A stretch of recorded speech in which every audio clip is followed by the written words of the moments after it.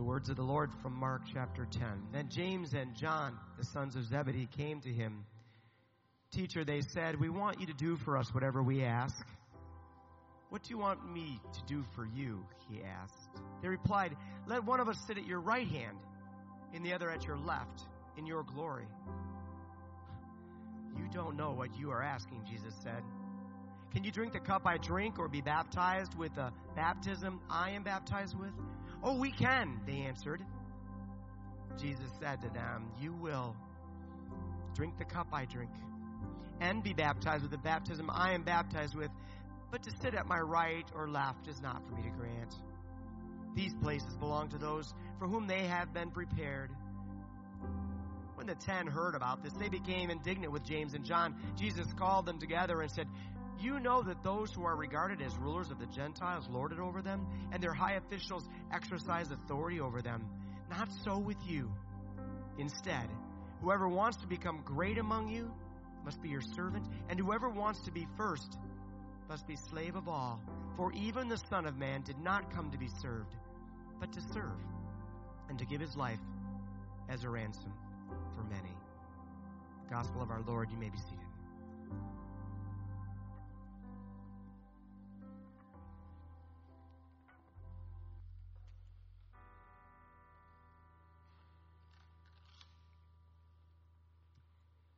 $7,300.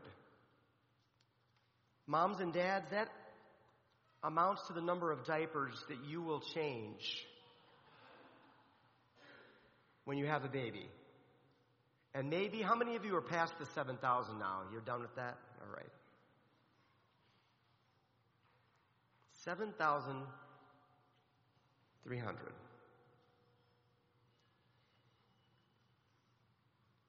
It's a tough job, isn't it? Being a parent. It's a tough one.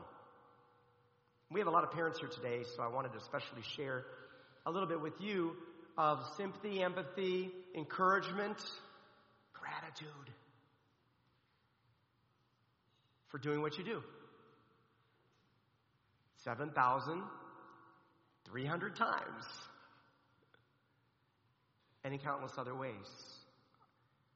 For today, you are a good example of what Jesus is talking about when he says, we are here to serve.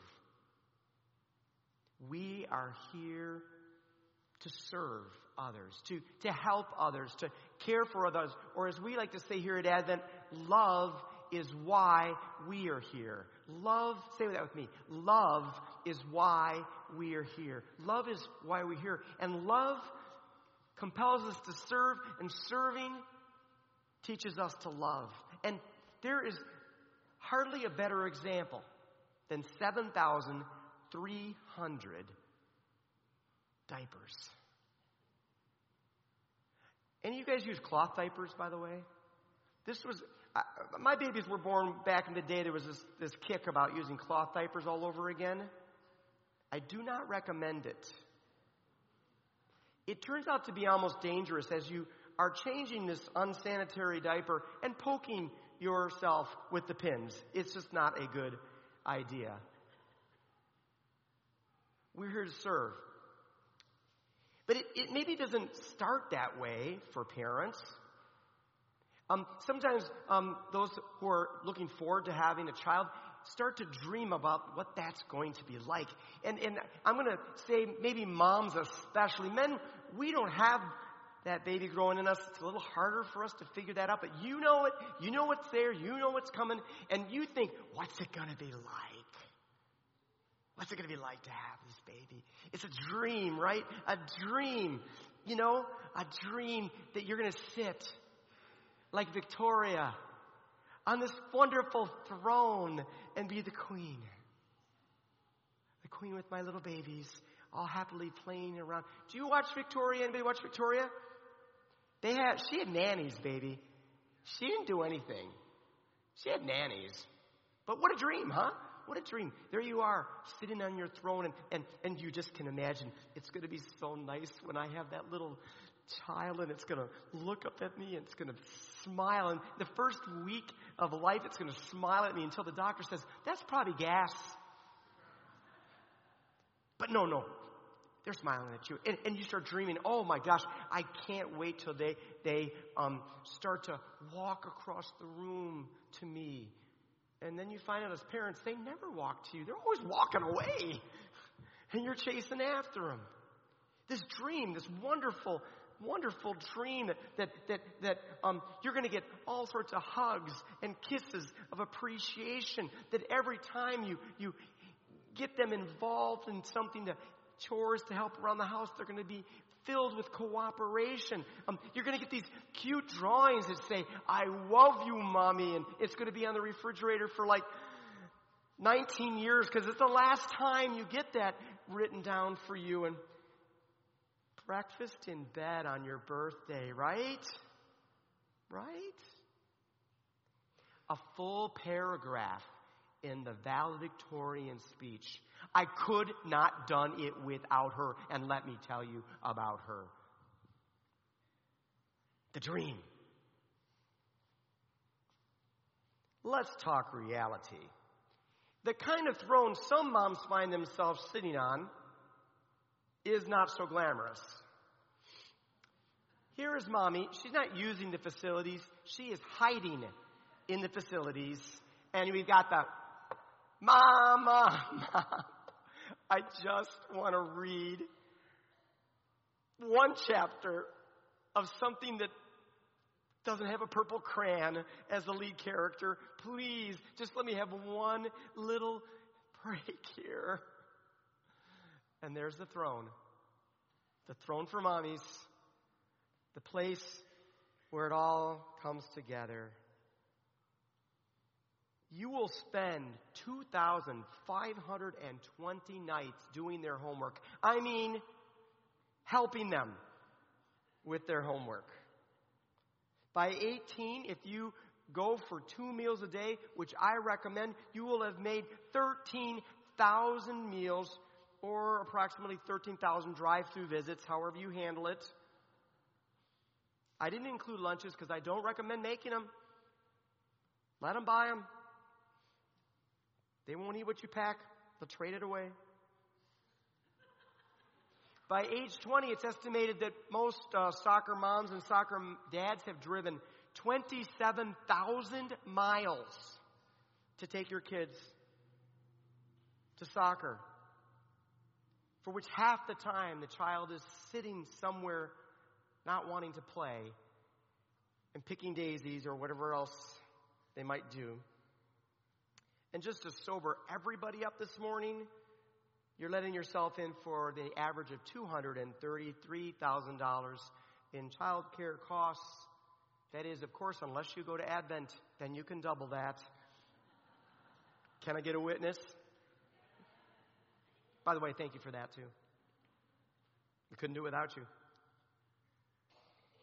So the dream, probably no one's that pie-eyed when they dream about having a child. But the reality is something quite different. And yet, isn't it interesting people keep having kids on purpose? On purpose. They want to have kids. They want someone to love in this particular way. They want to serve. They want to do diapers. Oh, yes, they do. They want to do everything they can for the kid. You are numbered among those. We did ours too. I can tell you, it never ends. Daughter just got a house. That pretty much should let me off the hook, except guess what? Someone needs to stand and change all the light fixtures with your hands overhead. Now, I never studied anything to do with electricity. So she's taking her chances with me. It never ends. It never ends. But it's okay, right? It's better than okay. It's great. Why? How? Well, Jesus, I think, knows that very well. He understands why you're willing to serve.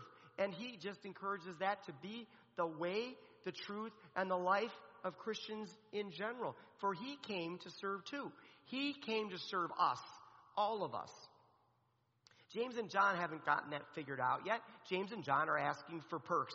Can I sit at your right hand? Can I sit at your left hand? I'd like to be in that cool throne room, right? I'd like to be up there with you. You can have the center one, Jesus. You deserve it. But we want to be prominent. They don't get it. They don't understand. They think this is a climb to success. You know what it's a climb to for them? It's a climb to Calvary. It's a climb to the cross. That's what it's going to be. It's going to be a climb. Jesus says, are you sure you know what you're asking for? He knows they don't. Do you really want to be at the right hand, left hand of Jesus? That's where the two thieves were hung. But interestingly enough, he says they will, and they do.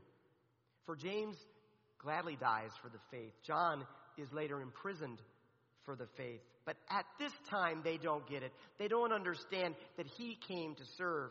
Paul will help us understand it when he says, Jesus, being in the very nature God, did not consider equality with God something to be used to his own advantage. Rather, he made himself nothing by taking the very nature of a servant, being made in human likeness. You know, God's like Jesus is like the son of the owner of a restaurant who's working busboy. And fine with that. He doesn't go around to everybody and says, my dad owns this place. He just keeps his head down and keeps the dishes going. Jesus came to serve again and again. You don't find any evidence of Jesus wanting glory for himself, honor for himself, credit for himself. He deflects all the credit to God every time, just like a good baseball or football player do when the microphone is put in front of them. Oh, it wasn't me, it was the team. That's the way Jesus is. He came to serve. And the most dramatic example we've had is this one, which is coming up shortly, which is the night of the Last Supper, where Jesus shocks and amazes everyone. He does what the servants do when you come to a nice home in those days. You take your sandals off and wash your dusty feet. Jesus is the host. He shouldn't be doing this. You have an MBA and you're changing diapers. It's all right though, right? It's more than all right. Does that contrast bother you? No. Why? I love my children. Does it bother Jesus that he is one with God and he is washing feet? Not in the least, because he loves his children. He just loves them. So he wants to do whatever he can for them. What an amazing example. What amazing inspiration. Where you'd think the sign of any success, and indeed we're hearing a lot of times now preached around the country, this idea that the more faithful you become, the wealthier you might become. Well, wealth is a wonderful thing. Go for it. But we're called to be servants. And it's a wonderful calling because, hey, it's Jesus' line of work. It's what he did. It's what he came to do, to serve, as Paul says, being found in appearance as a man, humbled himself by becoming obedient to death, even death on a cross. That servanthood led him to the cross, led to our salvation, because when he died on the cross, he took all of our selfishness, all of our shame, and all of our sin, bundled it up and destroyed it forever. You are loved by God. Nothing will ever get in the way of that. And you have a future with God. Nothing will ever get in the way of that because of what he did. This humble servant who died for us. But it's hard. Ain't gonna lie. 2 a.m, baby screaming, wet diaper. Oh, if only wet. What did they eat? And you got to change it.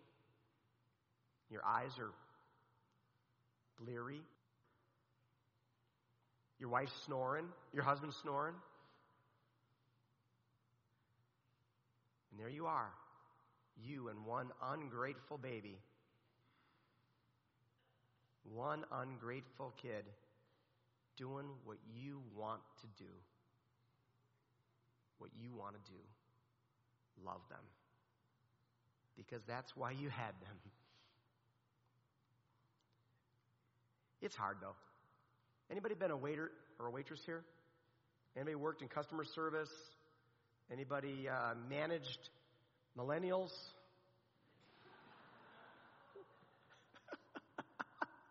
It's hard work. It's hard work, isn't it? These times where we have to interface with the customers, when we have to interact with people who are sort of paying us to serve them. Let's look at some of the people that we might find if we were waiting a table. I'm ready to order. Stop. No, not you, no. You, yes. Oh, I'm on the phone. Wait, sorry. This waiter's being so rude.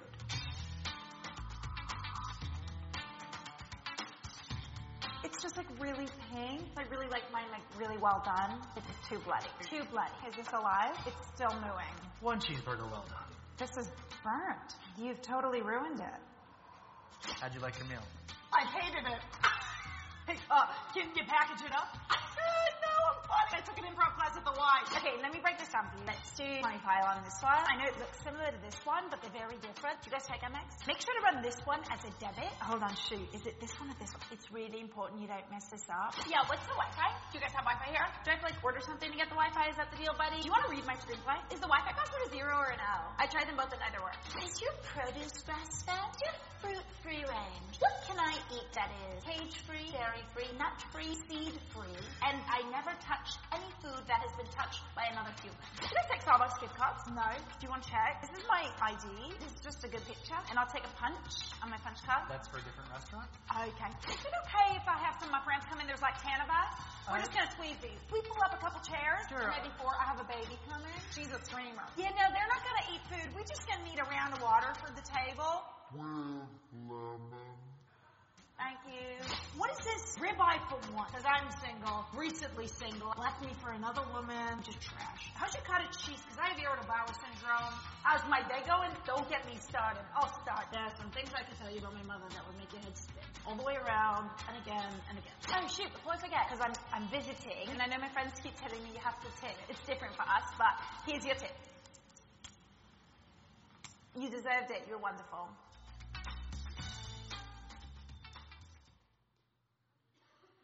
It might be easier to love your child, flesh and blood, but it can be hard to apply that to other people sometimes. It's hard. People can be so rude. They can be so ungrateful. They can be so demanding. How are we supposed to deal with that again and again? To be people who really serve with a smile. How do we do that? It is a calling for Christians, not just to characters, our children, but to love our neighbors as ourselves, to even love our enemies, which some of these characters very well might feel like an enemy when you're working that job. How do we do that? It really takes understanding, a lot of understanding. Rude people are generally very unhappy people. Very unhappy people. And I know when I'm unhappy, that's when I get rude. What do you do when you're serving people who are rude? Look past their rudeness. Think about their unhappiness. And think for a moment that maybe something I do when I serve them, when I bless them, when I reach out to them, might just help them. It might just. It might not. But for some reason, when we understand where people are coming from, service kind of follows. People can be so demanding, they can be like bottomless pits. They just keep wanting more and more and more. That's the way it is at my house when we make popcorn. More and more. Demanding people are scared of not having enough. They're frightened that they won't get enough. They won't have enough. There won't be enough. And so they just keep asking for more. It's a reflex. It's a terrible reflex. You'll never fill it for them. But serve them anyway. People can be so ungrateful. Hard to get a thank you. Hard to get a recognition for what you've done. Don't do it for that reason. It's a losing game. See, we are rude and demanding and ungrateful people. God knows. And yet, does God stop showering us with blessings? Did Jesus give up on James and John and Peter? No. He came to serve. If you know what you came for, if you know why you're here, it gets easier. And it gets better. It gets better. It gets wonderful, in fact. Love is why we serve. Love is the thing that we get and we give when we serve. I wasn't sure how I felt about my uncle. My uncle had lived in Chicago as long as I could remember. I'd never really had much of a relationship with him. He was a little different, or a lot, if you ask other people. And he kind of lived by himself, kept to himself, and with occasional visits, annually maybe, I kept up with him a little. Then we found out he'd fallen. And it seemed like the best thing to do was to get him here to Advent Square and put him in the assisted living facility. There was only one problem. He had no ID. So how do you take somebody who's living in Chicago and get them to Boca Raton with an ID? Do you know you can talk to these TSA people? You could talk to them. I talked them in to let us kidnap my uncle and get him on the plane. I don't know why they let us. Maybe we just, looked like a pity case.